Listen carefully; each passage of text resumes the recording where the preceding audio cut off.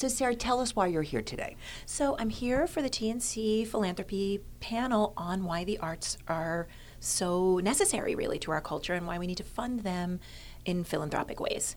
And, my plays, I've been writing one-person shows where I play different characters. I play people from different countries. This is, part of what I do. And I play people who are patrons of the arts themselves. I just got to be on the panel myself. My name is Lorraine. I heard you on the panel, Lorraine. You were terrific. I was there, and thank you. But it's wonderful to sit with other people who care about the arts and who make sure that they stay vibrant. We need to fund them or they can't happen. It's as simple as that.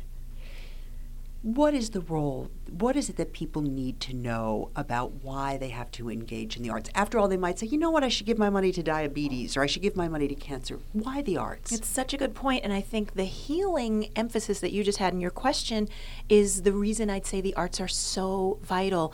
We don't realize how much art therapy think about the last time you went to the theater or you went to a museum and suddenly your mood was lifted. It's actually neurobiology that our health, our, functioning as people is improved by the arts, believe it or not. So if you care about, philanthropy from a healing perspective, consider the arts as well. You made such a good point out there, I thought, about why all of us are artists in one way or another. And I must say, I was sitting there, and I consider myself to be the least artistic person I know. And I was thinking, no, I'm an artist. Yeah. Well, tell us what you were saying. You are. Well, and it's funny, you brought up what you're bringing up.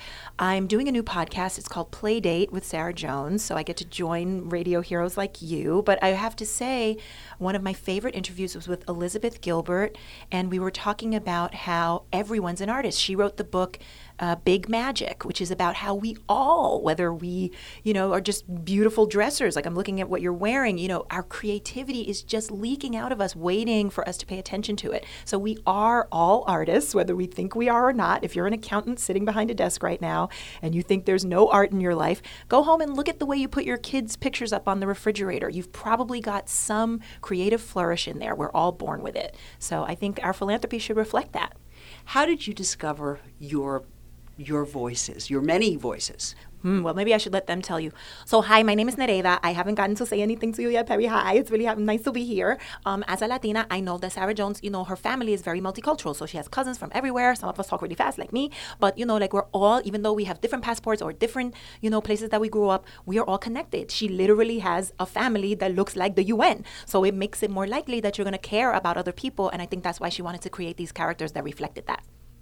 You're amazing. You're absolutely amazing. Tell us what you're working on. Tell everybody all the good stuff. Yay. Well, people can find me, of course, on the socials. If you follow me on Twitter at Jones Sarah or on Instagram or Facebook at XO Sarah Jones, you can find out all of this stuff. But I'm doing a new podcast with PRI. It's called Playdate with Sarah Jones, and it has interviews with Lily Tomlin and Elizabeth Gilbert, who I just mentioned, India Ari, the great singer, so many wonderful people. And Sell by Date is my current play, which I'm taking around for folks to enjoy. So I'm looking forward to seeing everybody either live or in podcast land.